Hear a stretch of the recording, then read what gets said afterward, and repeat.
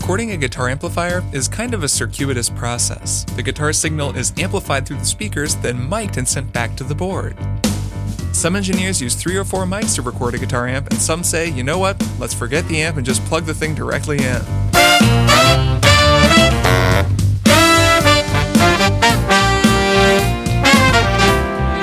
Welcome to Strong Songs, a podcast about music. I'm your host, Kirk Hamilton, and as always, I'm so glad that you've joined me to talk about guitars recorded with 1 mic, guitars recorded with 5 mics, and guitars where the engineer just used a direct input. The episode that you're about to listen to is a 100% independent, listener-supported production. Thank you so much to all of Strong Songs' patrons. You're making this show possible. If you like the show and would like to help me keep making it, go to patreon.com/strongsongs to find out how to do so. On this episode, we're going to be talking about one of the most widely requested songs by one of the most widely requested artists that I've ever talked about on Strong Songs. It is an extremely cool song and a little bit different than anything I've talked about before, so let's warm up the strings, mic the guitars, and do this thing.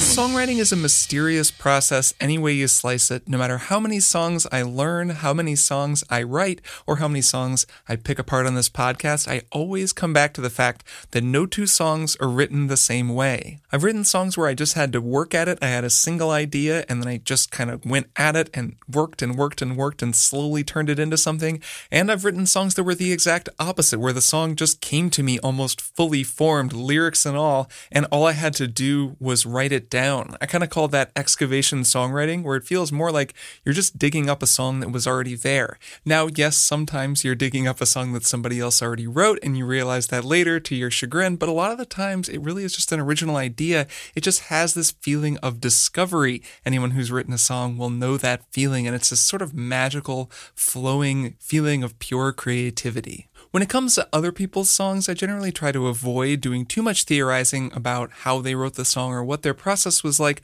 but there are songs that when you hear them, it gives you a sense of what it was like to write them just through the music and the way that the music flows. To me, this episode's Strong Song is one of the most organic and flowing pieces of music I've ever heard, a song that sounds like it was plucked out of the ether, and that the more time I spent learning, the more impressed I am with how singular it is and how it reflects this one undeniable musical voice. It is a song with an iconic vocal performance, but before the vocals even come in, it starts with an equally iconic 11-note piano melody. As you hear those notes, you think you see movement outside of your window, and you look up just in time to catch what might have been a red dress flitting away out of sight. And suddenly you realize you're not at home at all. You're in West Yorkshire in the mid-19th century, and you're looking out the window at a ghost, and that can only mean one thing. It's time for Strong Songs to talk about the great Kate Bush. Out on the winding, windy moors, we'd roll and fall in green. You had a temper like my jealousy, too hard, too greedy. There were a bunch of songs I could have picked for my Kate Bush episode. She's had an amazing career spanning 10 albums, many decades, and has made so much good music.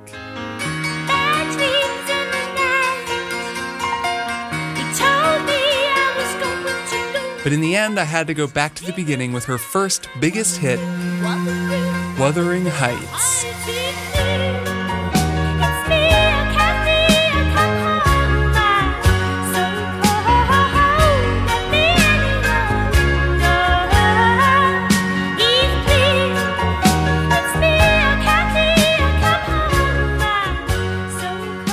Now, Strong Songs has a very diverse and international listenership. We've got listeners all around the world, which is really cool. And as a result of that, it may surprise some of you to hear that I was not super familiar with Kate Bush until very recently. The reason for that is that Kate Bush, an English singer-songwriter, was not actually a big part of the US music scene historically, and kind of still isn't. She's just not talked about over here as much as many of her contemporaries. So I knew her name, I knew that people liked her and that she made cool music. I guess that I'd heard Wuthering Heights at least, but I'm not even really sure if I had. And when I started making Strong Songs, pretty soon after that, when I started getting listener emails, I started getting emails requesting that I talk about a Kate Bush song. For a while I filed that away thinking, yeah, Kate Bush, all right, people really seem to like her, I should check out her music a little bit more. I went back and started listening, and then I finally got serious about it for year 3 because I decided, all right, Kate Bush is clearly a really cool, really big deal. I'm going to go back and really learn her music. I'm going to listen to all of her albums, and I'm going to make an episode about one of her songs. The first thing that I learned is that one does not just casually get into Kate Bush music. It's kind of a commitment because her musical world is this whole universe unto itself. She's such an eclectic and interesting artist, and her album spans so many different sounds and styles that in order to get a kind of handle on her, I had to do a lot of listening.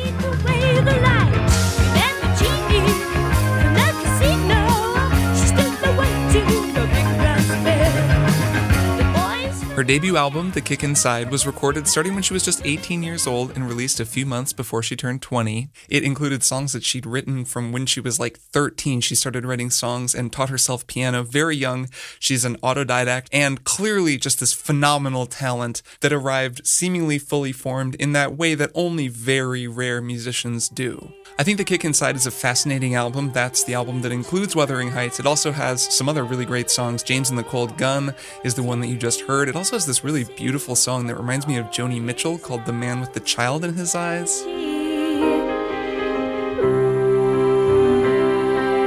here again, the man with the child in his eyes. He's here again, the man with the child in his eyes. So just on her debut, there's this wide variety of styles that shows a mind constantly at play. She just has this playful approach to music where she's just making sounds that she likes and doesn't feel stuck to any one style of singing, any one voice. She's constantly singing from other perspectives, using different sounds in her voice. She writes in rock and in pop and in theatrical styles. She's all over the place from the very beginning. And then watching her trajectory, I think is really fascinating, and I think that it's important to listen to Wuthering Heights and the rest of The Kick Inside with her future music in mind. A lot of musicians take a signature sound and refine it over the years. Kate Bush instead, she kind of moves outward, and you can hear her albums just moving into all of this experimental, unexplored territory over the course of the 1980s. Her 4th album, The Dreaming, is really weird, and I mean that in the best way. It has got some really wild ideas on it. I see the people working and see it working for them, and so I want to join in, but then I find it heavy. So say that knowledge is something special in your life. So say that knowledge is something that you never hold.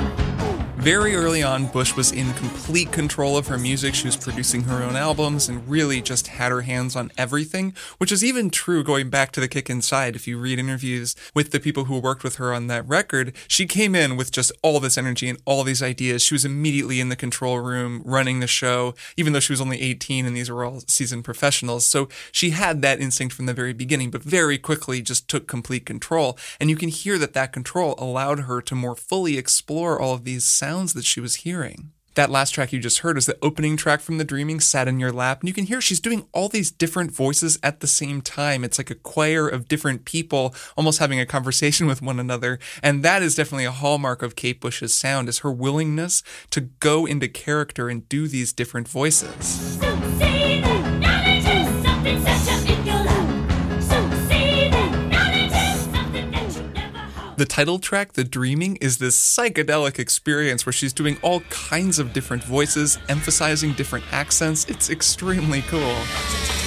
The symbolize keep alive the territorial war.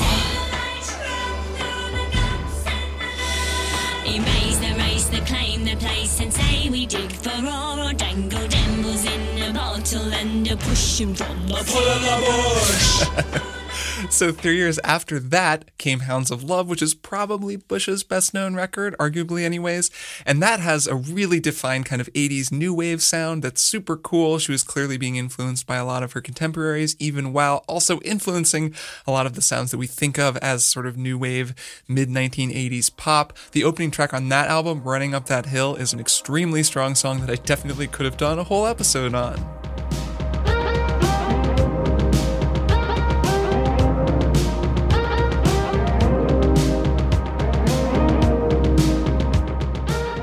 Like, I could spend 10 minutes just talking about how much I love that synth sound. It doesn't hurt me. Do you wanna feel how it feels? The thing that's striking about listening to Hounds of Love in the context of Kate Bush's entire discography is how much she's come into her own at this point.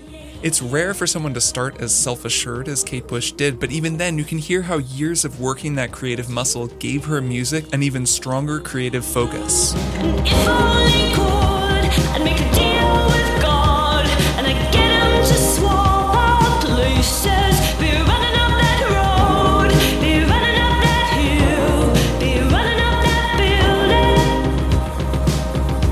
See if only could. Her career kept going from there. She's made so much more music. She's still making music today. I think that in those first 7 years, you can hear this really dramatic, both refinement and also expansion of her musical sound and of what Kate Bush music even was. And as an admitted latecomer to her music, to me, that's been a really interesting period to look at, just because it's rare that you get to hear an artist land with such an impact and just show up with music as great as the music on The Kick Inside. And then you get to find out the answer to the question, what came next, and watch as that amazing progression happens as an artist who's so talented, so full of ideas and potential, goes in all these different directions. And that brings us back to 1978, The Kick Inside, and Wuthering Heights. Out on the winding, windy moors, we'd roll and fall in grief. You had a temper like my jealousy, too hard, too greedy.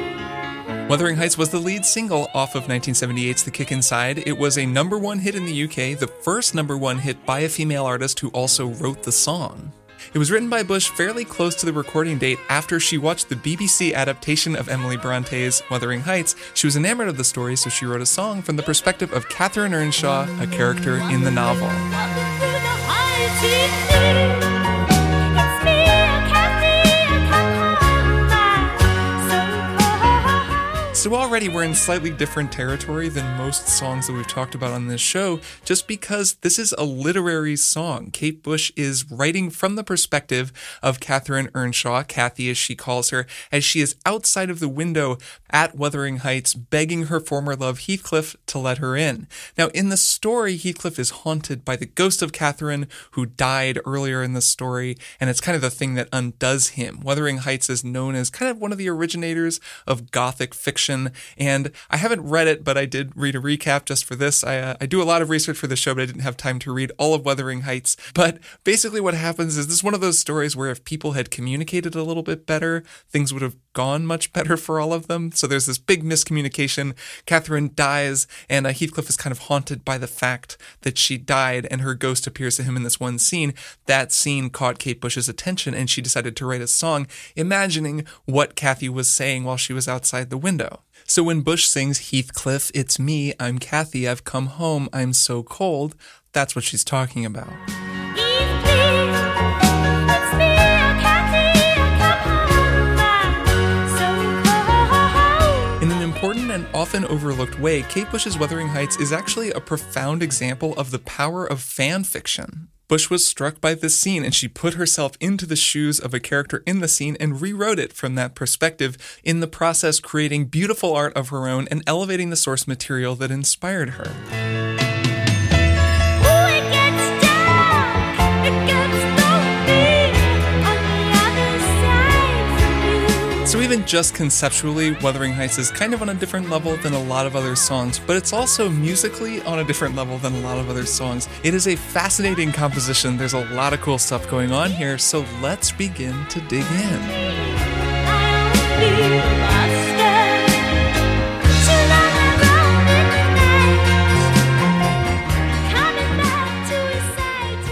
Some vital stats up front. Wuthering Heights was written by Kate Bush. This album was produced by Andrew Powell, who also arranged all of the recordings. He played bass on this, and he also played the celesta, which is a very cool instrument that I will be getting into in a little bit. Bush sang the lead vocal, which she apparently recorded in a single take. She also played piano. The other musicians on this track are Duncan McKay on the organ, David Patton on acoustic guitar, Stuart Elliott on the drums, Morris Pert on percussion, and a small studio orchestra conducted by David Katz. The orchestra mostly consisted of strings, cello, violin, viola, but it also had 3 French horns, which allowed them to get a mellow brass texture when they needed it. Side note, I'm basing some of this instrumentation explanation on a very cool 2004 Sound on Sound article about the production of this tune, which I will link in the show notes. It also features an electric guitar solo from Ian Berenson, who is perhaps best known as one of the core members of the Alan Parsons Project. He's not the only one. Elliott, Patton, and producer Powell all did a lot of work with that band. So some really killer musicians contributed to this record.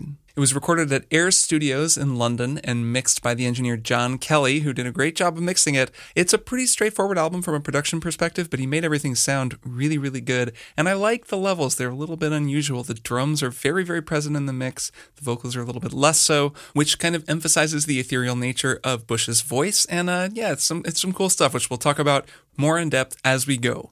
One thing I'm not really going to get into on this episode, but that I do want to mention here is the 1986 version of Wuthering Heights, which is a combination remake and remix that features a more dramatic vocal performance from Bush and a bigger, if slightly less distinctive mix. It's actually kind of hard to find it on streaming services. I found a version of it on YouTube, and it is a fascinating listen, particularly for anyone who's familiar with the original recording.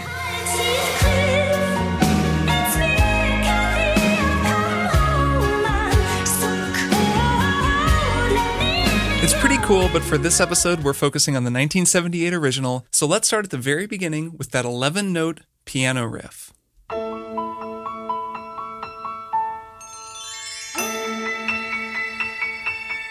So technically, Wuthering Heights is in the key of C sharp, though we start on an A major chord. This song definitely shifts key centers as it goes, but it does start on that A major chord. This riff is a really straightforward thing. It starts on the 5, then goes to the 3, and then it goes to the 2, which makes it sound kind of unresolved. So each time it ends on the 2, you feel like you haven't quite landed yet. So it goes 5, 3, 2, 5, 3, 2, 5, 3, 5, 3, 1. And then the final time it finally goes to 1, which makes it sound resolved and nice and self-contained.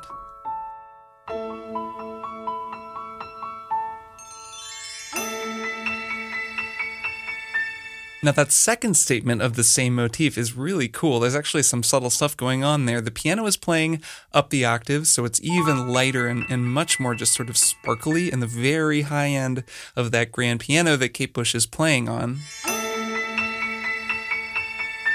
You can probably also hear there's a nice shimmering A major chord in the strings that sneaks in as that second statement enters. The whole thing is really beautifully chimey, and there are a couple of other things contributing to that. First of all, there's a percussion hit that's either a finger cymbal or a triangle, just a little ding, right when the second A major chord comes in. Setting up that high chord is a run-up, a pretty cool percussion instrument played by Morris Pert. I'd initially taken a guess that this was either a glockenspiel or the celesta, which I'll talk about in a little bit, but a couple people wrote in to point out that this is definitely a bell tree, which, yep, that's definitely what it is.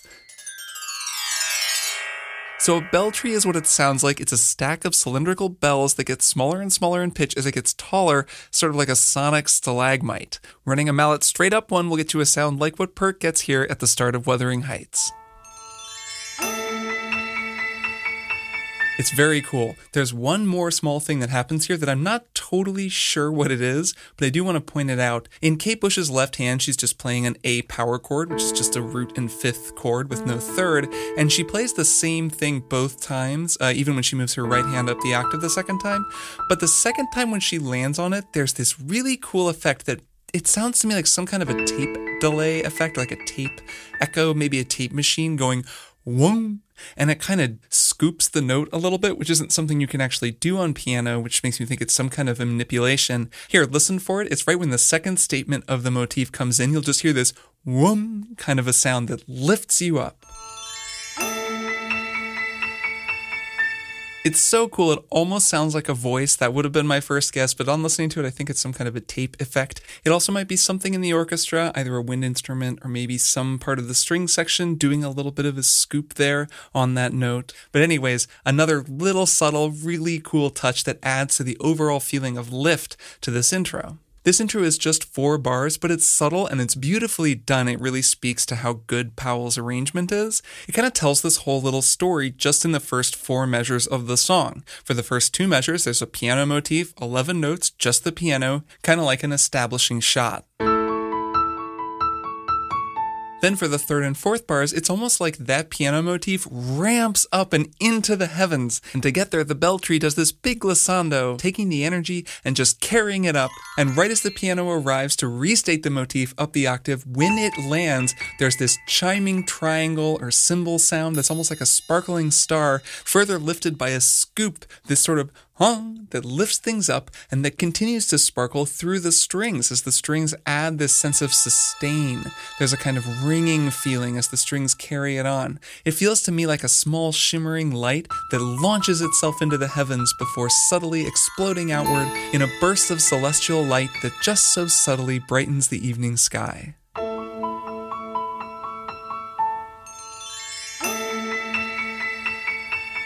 It's a heck of a way to introduce a song, but that's just what it does, and from there, it's time for Kate to start singing. Out on the windy, windy moors, we'd roll and fall in grief. You had a temper like my jealousy, too hard, too greedy. How could you leave me when I needed to possess you? I hated you, I loved you too. Out on the wily, windy moors, we'd roll and fall in green. You had a temper like my jealousy, too hot, too greedy. How could you leave me when I needed to possess you? I hated you. I loved you too. Oh man, what a way to begin a song. This mercurial voice, this character who's so conflicted and full of passion, this ghost speaking through the window.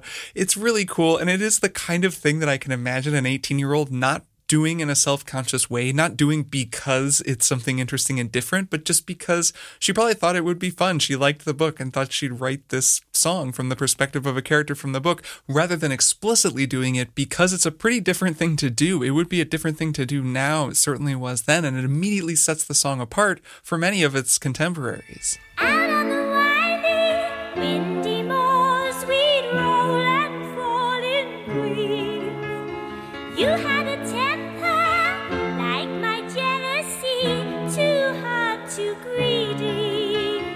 How could you leave me when I needed to possess you? I hated you, I loved you too. This first verse is just performed by Bush singing and playing piano, accompanied by the orchestra. There's what sounds to me like that French horn section adding a nice smooth brass sound that develops over the course of the verse, accompanying her piano part as she moves through the 4 chords of the verse. Those 4 chords are pretty angular. They're kind of unusual. It starts on an A major chord, then it drops to an F major chord down to the flat 6th, then it goes down a half step from there to E, and then it goes to a C sharp 7 chord. It's really just like a C sharp major. She sings the dominant 7th in the melody, which is a B, that flat 7th.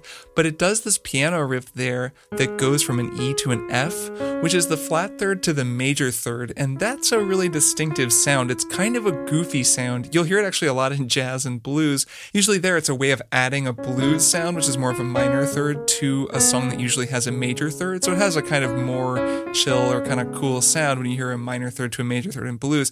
Here it's got a little bit more of a circusy quality to it, or it's got this just kind of goofy, like hurdy-gurdy man kind of a sound that really turned my head to its side the first time that I heard this part of the song. You had This That's an unusual combination of chords. Going from an A major to an F major like that right off the bat opens the door to a lot of unusual notes, which she really emphasizes in the melody. Going from the F to the E is like a half-step movement that also opens the door to some strange sounds, and then the final chord is that C sharp dominant 7 with that weird sharp 9, flat 3, major 3 thing going on. It really just has some strange stuff to it. Out on the windy, windy moors, we'd roll and fall in grief. So we're starting to get into what I'm talking about when I say that this song feels like the kind of song that just sprung to mind for her, like it had that kind of excavation songwriting quality to it. And I don't know whether it did, but it feels so flowing. It just feels like each chord just sort of goes to the next one, not in a way where you're following the rules of harmony or songwriting or something, but just like, oh yeah, let's just go to an F here. All right, well now we're on F, let's go down to E. And then why not go to C sharp? And when we go to C sharp, let's just add this weird minor third thing.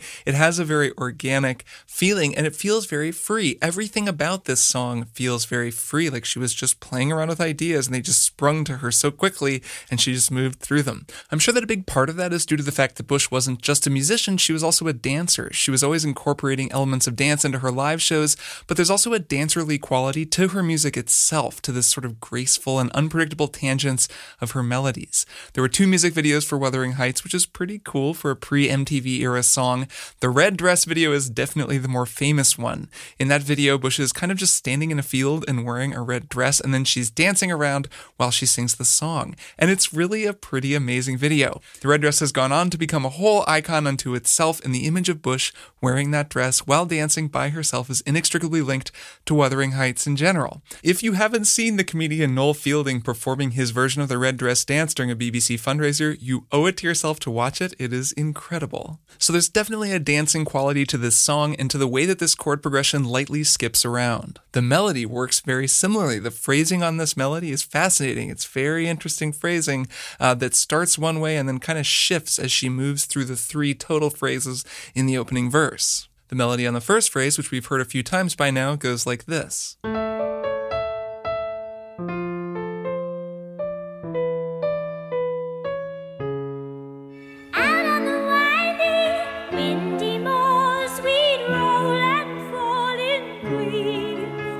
The second phrase starts much the same way as the first phrase, but then it departs in the second half and it begins to stretch out with slightly longer words. Too hot, too greedy.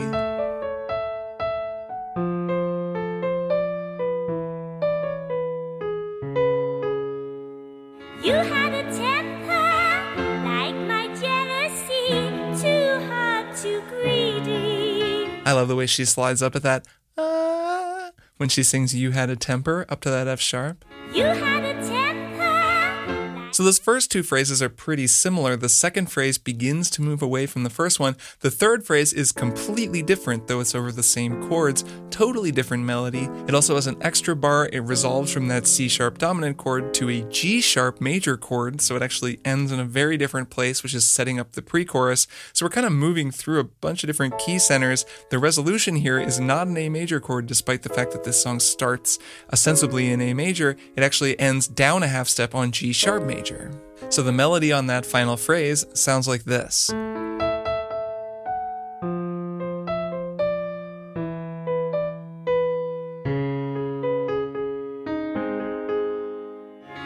could you leave me when I needed to possess you? I hated you, I loved you too. And then we're off to the pre-chorus, which is its own whole harmonic can of worms. The whole thing has a kind of a bewitching quality to it. It moves so quickly, it's so winding. Each chord that it moves to, each new step in the chord progression is kind of unexpected, and there's a twisting feeling like you're kind of just being led through a dense forest or something, and you're never quite sure where you're going to wind up. And that lack of resolution is one of the interesting things about this song. It does have these arrival moments. The chorus is a really big one, but it never really stays put after arriving somewhere. It really quickly starts to change. The key center will change. The melody will change. She'll move you in a new direction very quickly, and that gives the whole song this kind of a floating quality that fits perfectly with her ethereal floating vocals, the way the arrangement is constantly lifting you up, the subject matter of the song itself, which is being told from the perspective of a ghost floating outside of someone's window. It's all working in the service of this one vibe that is distinct and very powerfully conveyed right from the beginning of the song. So with all of that in your ear, let's listen to that whole first verse, and I'm actually going to back it up to the intro too, since it's just 4 bars. So we're going to listen to the intro, which then feeds into the first verse, which consists of 3 phrases, each of which is a little bit different than the one before it, moving through that unusual chord progression. And just put your ears on and listen for everything we just talked about, how those chords are moving in this kind of unusual way, this kind of angular pattern, how that C sharp chord has that flat third and the major third in the piano that adds a sort of a jerky quality to that chord, the way that the phrases expand and begin to move upward and become more billowy as they move, that final resolution to the G sharp major chord, which only stays put for 1 bar before moving on straight into the pre-chorus. All right, here we go.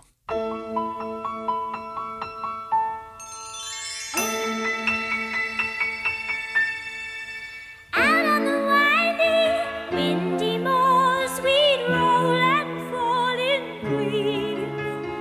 You had a temper like my jealousy, too hard, too greedy. How could you leave me when I needed to possess you? I hated you, I loved you too.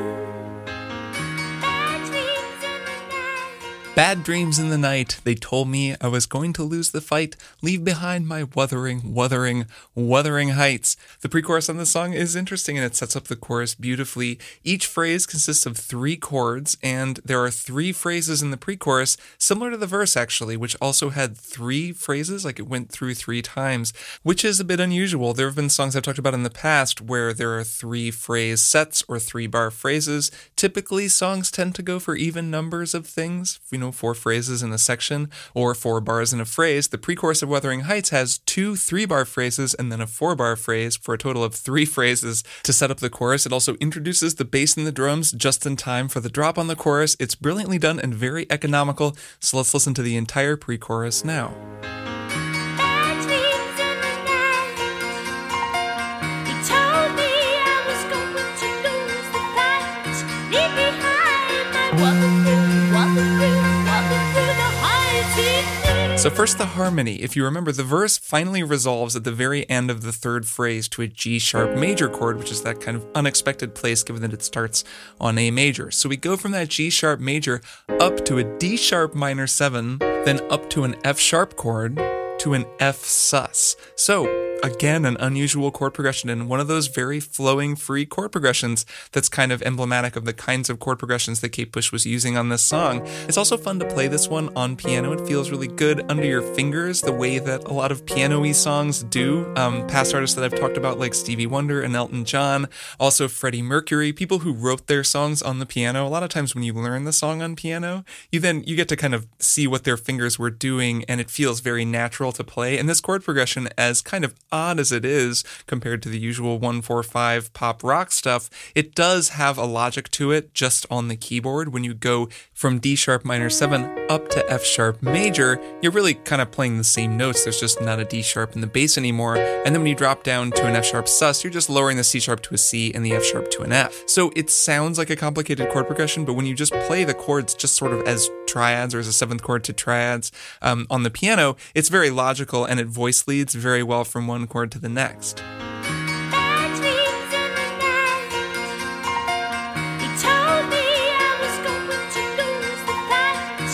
Leave behind my walking through the heights. Now the sound that they're getting on that pre-chorus is really cool. The piano is there in the middle, and on the sides, that's actually producer Andrew Powell playing the celesta, an instrument that's a big part of Wuthering Heights' distinctive sound.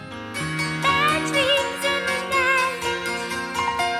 You told me I was going to lose the fight. Now, I've always heard the celesta called the celesta, so that's what I'm going to call it. In the liner notes for the album, it's just referred to as the celeste, C-E-L-E-S-T-E. Some people pronounce that celeste as well. It's an orchestral instrument that is a keyboard instrument where the hammers are hitting resonant metal instead of the strings that the hammers are usually hitting in a piano, and it creates this really ringy, really chimey, beautiful sound that can add a lot of upper atmosphere to an orchestral arrangement. You've definitely heard Celesta before, even if you didn't know that was what you were hearing. It plays the opening theme music to Mr. Rogers' Neighborhood, and most famously probably on The Dance of the Sugar Plum Fairy from Tchaikovsky's Nutcracker Suite.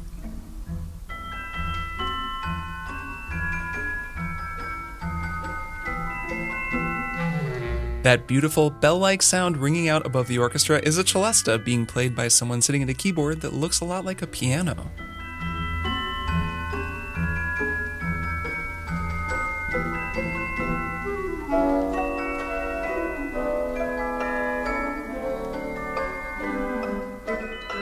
Ugh, you know what's good?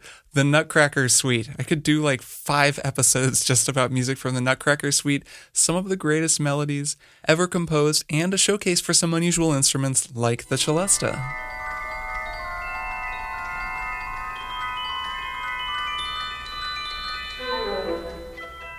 The celesta plays a crucial function in Wuthering Heights. It pairs with the high piano that Kate Bush is playing and the very high notes that she's singing to create this ethereal, beautiful sound that immediately sets the recording apart every time you hear it.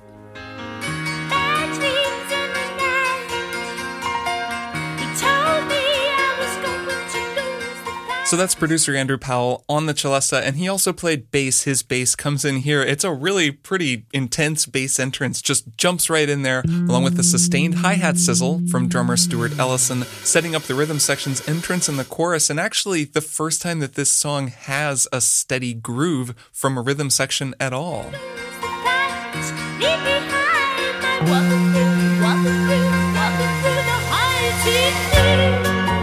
It's me, I can't see. The last thing in the pre-chorus that I want to talk about is Kate Bush's vocal delivery and her phrasing. This is where she sings the title of the song, Wuthering Heights. I love how she sings the title of this song, and really just her overall approach to the phrasing on this pre-chorus. She brings this wonderful lilting energy to it. She sings bad dreams in the night pretty straightforwardly, but then they told me I was going to lose the fight. She puts this bounce on it. He told me I was going to lose the fight. And then she just doubles the bounce when she sings the title of the song, Wuthering, Wuthering, Wuthering Heights. Probably my favorite vocal delivery in the entire recording. Leave behind my walking through the high sea. And as she sings that, she repeats the word wuthering, which I think is cool because it's kind of a weird word. It's really fun the way that she says it. They also add another bar here, another bar of F sus leading into the chorus, which just extends the phrase a little bit, building the anticipation for the chorus. So let's listen to the entire pre-chorus for Wuthering Heights leading into the chorus, which we'll then go on to listen to as well. Bad dreams in the night. He told me I was going to lose the fight. Leave behind my walking through the high sea. It's me, I can't see, I come home by so cold that the end he's clear. It's me, I can't see, I come home by so cold that the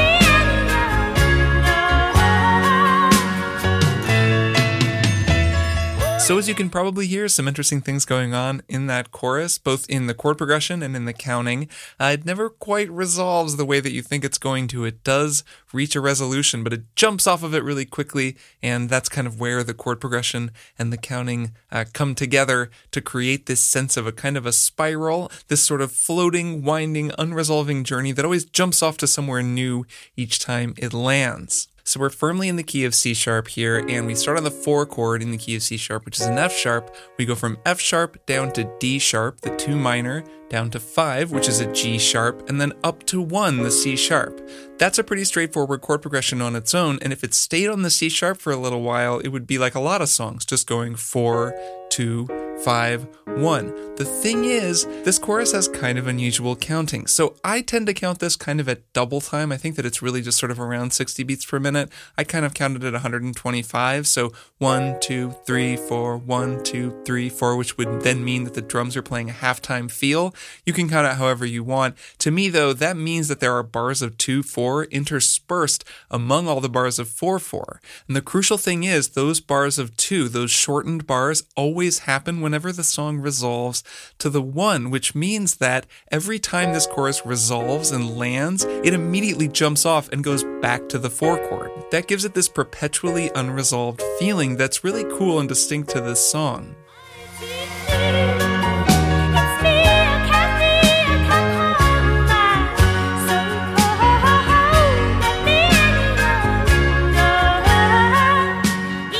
They've basically removed 2 beats of C sharp that would create a much more settled feeling when that C sharp comes, and as a result, it feels like it lands on the C sharp and then immediately jumps off and gets back into the chord progression for a new phrase. So the phrase goes from that 4 to 2 to 5 to 1, and when it lands on the 1, it could stay there for 2 more beats, and that would be kind of the more expected thing for it to do. It would move quickly from the 4 to the 2 to the 5, and then it would spend a minute on the 1 before going back to the 4 for the next phrase. Here, let me count it. This is what that would sound like. 1, 2, 3, 4, 1, 2, 3, 4, 1, 2, 3, 4, 1, 2, 3, 4. Instead, the C sharp, the 1 chord, only gets 2 beats, which makes the whole thing feel like it doesn't have a chance to really resolve. It lands on that C sharp and then immediately jumps back to the 4 for the next phrase. Here's me playing what actually happens in the song, and I'll count along. 1, 2, 3, 4, 1, 2, 3, 4, 1, 2, 1, 2, 3, 4. She does the same thing again with a slightly different chord progression right after this. She goes from 4 to 5 to 1, the most straightforward chord progression in pop music, but again, she hits the 1, that C sharp chord, but only stays on it for 2 beats before jumping again to the 4. So every time the 1 chord comes around in this chorus, it doesn't have any time to really enjoy the fact that it's the 1 chord before she moves on to the 4 chord again to begin a new phrase, and it gives the whole thing this tumbling forward momentum that just sort of rolls and rolls and rolls forward without ever staying still. Bush's decision to de-emphasize the 1 chord is the key to understanding the tumbling rhythm of that chorus, which is distinct. No other chorus really quite sounds like this. A big part of it is that chord progression. Another big part of it is the melody that she's singing.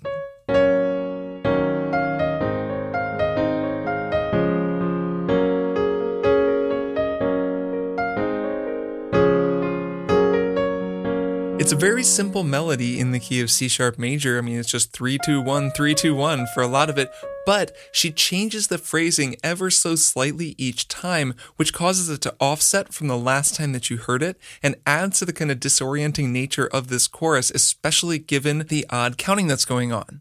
Let me show you what I'm talking about. I think of the chorus melody this way. If the chorus as a whole, all the instruments, chords, parts, is a planet, the chorus melody is bouncing in orbit around it, cycling between 2 melodic moons. One melodic moon is up at F, that's where Kate Bush sings from F to D sharp to C sharp. The other moon is down at G sharp, that's where she walks back up. I picture Bush's voice as sort of like Mario in Super Mario Galaxy, or like a yo-yo moving between multiple anchor points on a string. She's orbiting one moon, she swings around down to the other one, then back to the first. The whole time she's moving in this looping, gravity-free way that's so loose and soaring. So first she's around the first moon, then she goes down to the second moon, then swings back up to the first, then back to the second, and then back to the first to repeat the melody. Crucially, she visits each melodic moon at different points in the bar, which keeps you as a listener off balance. When you put the whole thing together, it makes for a pretty dizzying ride.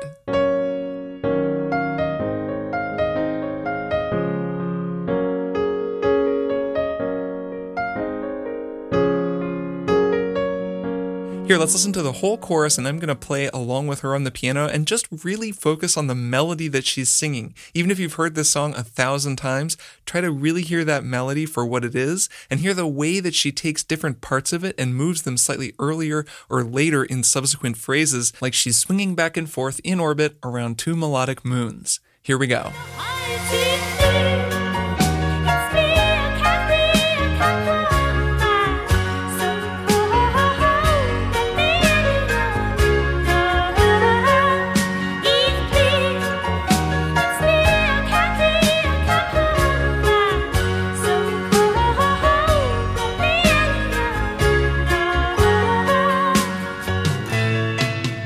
The rest of the ensemble is pretty straightforward aside from the celesta, which is an unusual instrument. There's acoustic guitar in here. This is David Patton, who has the credit for acoustic guitar on this, though in that Sound on Sound article, Ian Berenson says that he also played some 12-string acoustic guitar, so he may be in here as well. You can hear the acoustic guitar panned left and right. They're just kind of strumming through the chord progression. The drums are in. Drums sound really great on this recording, just playing that steady backbeat groove. The bass is in. The bass is very hot in this mix, and I actually think it sounds great. I think he's just playing through a DI here, just sort of plugged right into the board like I talked about in the intro, rather than playing through a bass amp. Sounds nice and full. And the final crucial instrument is the celesta, which is just ringing out chords along with Kate Bush's chords on the piano, just playing them not quite as frequently and chiming out, just adding this ringing, chiming sound to the upper end of the mix. It's a beautiful sound and really enhances that high-end energy that this whole song has. So let's listen back to that entire chorus now and keep your ears open for all of those things. The bass and the drums, pretty straightforward and easy to hear. The acoustic guitars are a little more subtle. They're panned to the left and the right, just strumming through the chords. Kate Bush's piano is center stage here. It's a very important part of the sound, and it's accompanied by the celesta, which is a little more subtle, but it's up there ringing out in the high stratosphere of the mix, which of course is also where Bush's vocals sit as she sings through these interesting melodies that just sort of flit and bounce around, following that chord progression that refuses to stay on one for more than 2 beats, never resolving for very long before jumping on to the next idea. All right, relax your ears, just take it all in. It's a heck of a chorus. See if you can hear all of that. Here we go.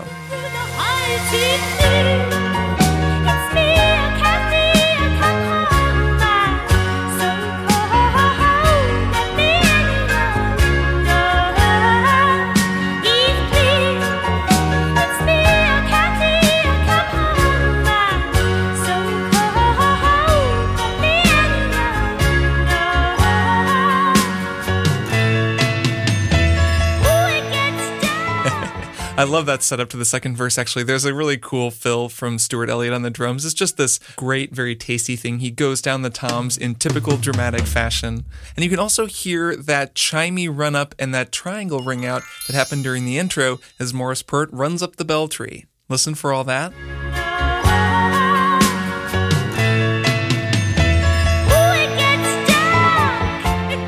The second verse follows the same basic framework as the first verse, but the rhythm section is in and the orchestra is much more present, which just creates a way fuller and more dramatic sound and actually emphasizes how much smaller the verse sounds the first time before the rhythm section has come in, and what a dramatic shift it is when the rhythm section comes in on the first chorus. Like on the second pre-chorus, listen to how hard Powell digs in on the bass.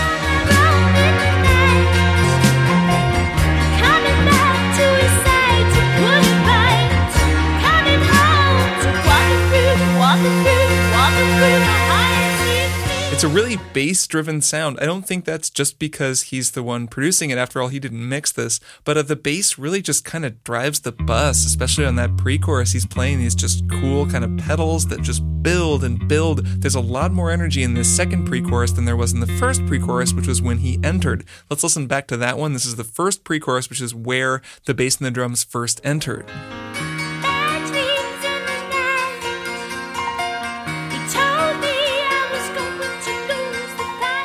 Now compare that with the second pre-chorus where the full rhythm section is in and everything is going full steam.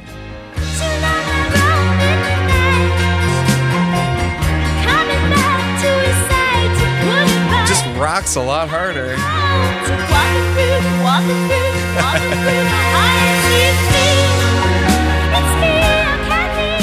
This song rules. The energy on that second pre-chorus and the build into that second chorus is so sweet. After it's taken them so long to get the full rhythm section in, they really just lean into it and it rocks. One small but significant example of that shift is something Stuart Elliott does on the second chorus that he doesn't do on the first chorus. Both times he builds in during the pre-chorus with a steady hi-hat sizzle, but at the start of the second chorus, he hits the crash cymbal. It makes for a much more dramatic impact the second time around. The first time, he just lands on the kick and the closed hi-hat like this.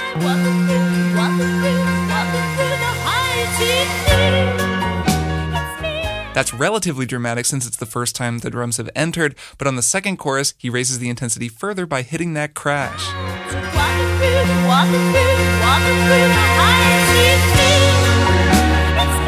Elliott is economical with his cymbals throughout this recording, which makes them really count when he does hit them.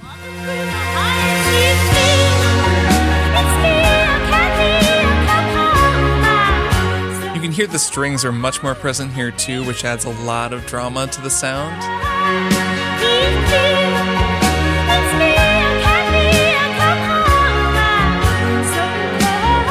And with this new peak established, it's time to take it to the bridge.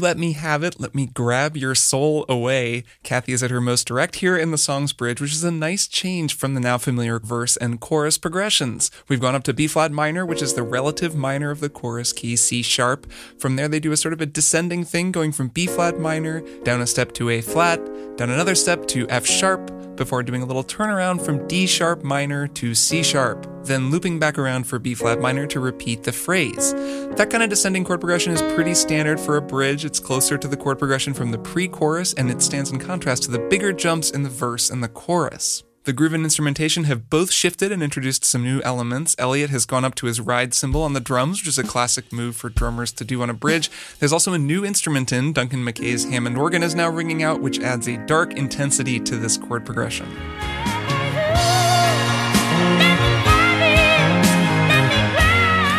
Like a lot of things in Wuthering Heights, this bridge comes in a set of 3 phrases. The third phrase does something a little bit different on the second chord.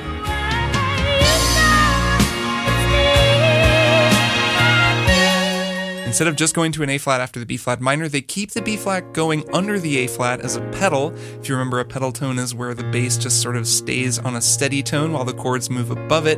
So you get this very dramatic A-flat over B-flat chord the final time through. Listen for it and pay attention to how the bass stays put when the harmony changes.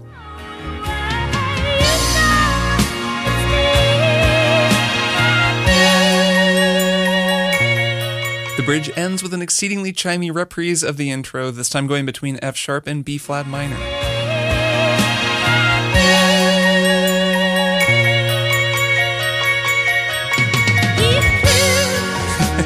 Whenever someone adds an unexpected instrument like the celesta to a rock recording like this, there's always a moment in the recording where that instrument has to earn its keep, and that little chimey interlude is definitely where Powell's celesta earns its stripes for this song. It doubles with the piano to create this incredibly intense, ringing breakdown over which Stuart Elliott lays down an epic drum fill to set up the final chorus.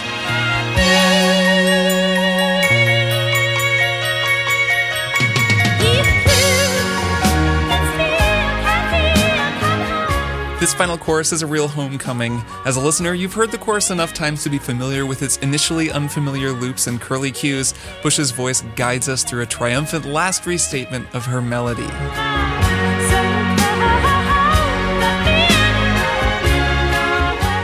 The strings are in, and quietly at first, Ian Berenson's guitar begins to sneak in as well, ringing out a single sustaining note before erupting into a joyful, melodic guitar solo.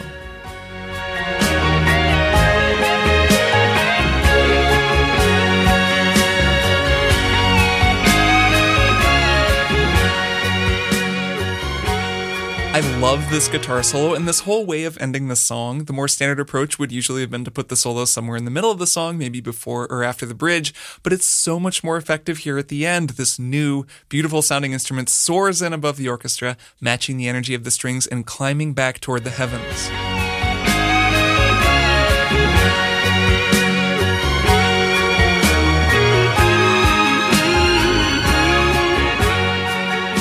It's a great tone too, a classic lyrical Les Paul kind of thing that reminds me of the kind of triumphant Gibson tone I've highlighted on a few past Strong songs, like Mick Ronson's solo at the end of David Bowie's Starman.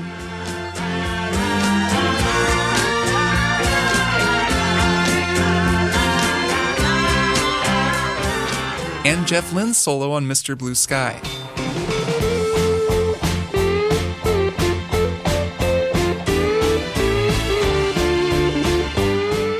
It's easy to associate the Les Paul with harder rock, but the real thing about that guitar is how beautifully it can sing.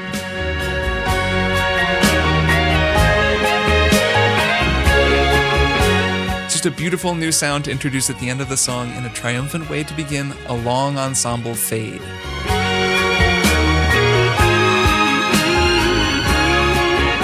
Kate Bush was a brilliant singer and a genius songwriter, but she was somehow more than that as well.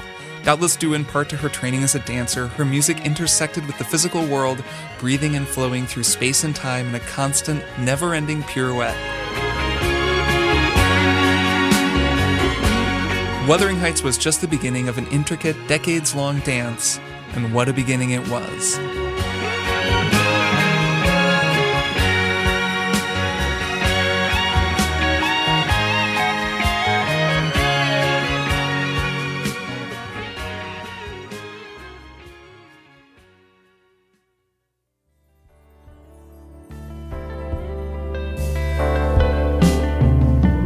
And that'll do it for my analysis of Kate Bush's Wuthering Heights, an incredible song from an artist that I'm so glad I've become more familiar with. Thanks to everyone who wrote in to request that I talk about this song, and thanks as always to everyone who supports Strong Songs in so many ways, by spreading the word to your friends, buying merch from the Strong Songs store, or by becoming a patron of the show. I recently just finished a fun musical project that some of you might dig. It's a multi-instrumental arrangement of a song from Hollow Knight, one of my favorite games. It features me playing 18 different instruments, including solos on tenor sax and wine glasses. I'm really proud of it, so I hope you'll check it out. There is a link to the video down in the show notes. I've got some cool musical projects planned for the rest of 2021. I'll certainly be mentioning them on the show when I finish them. You can also keep up on what I've been doing by signing up for my newsletter or following me on Twitter or Instagram.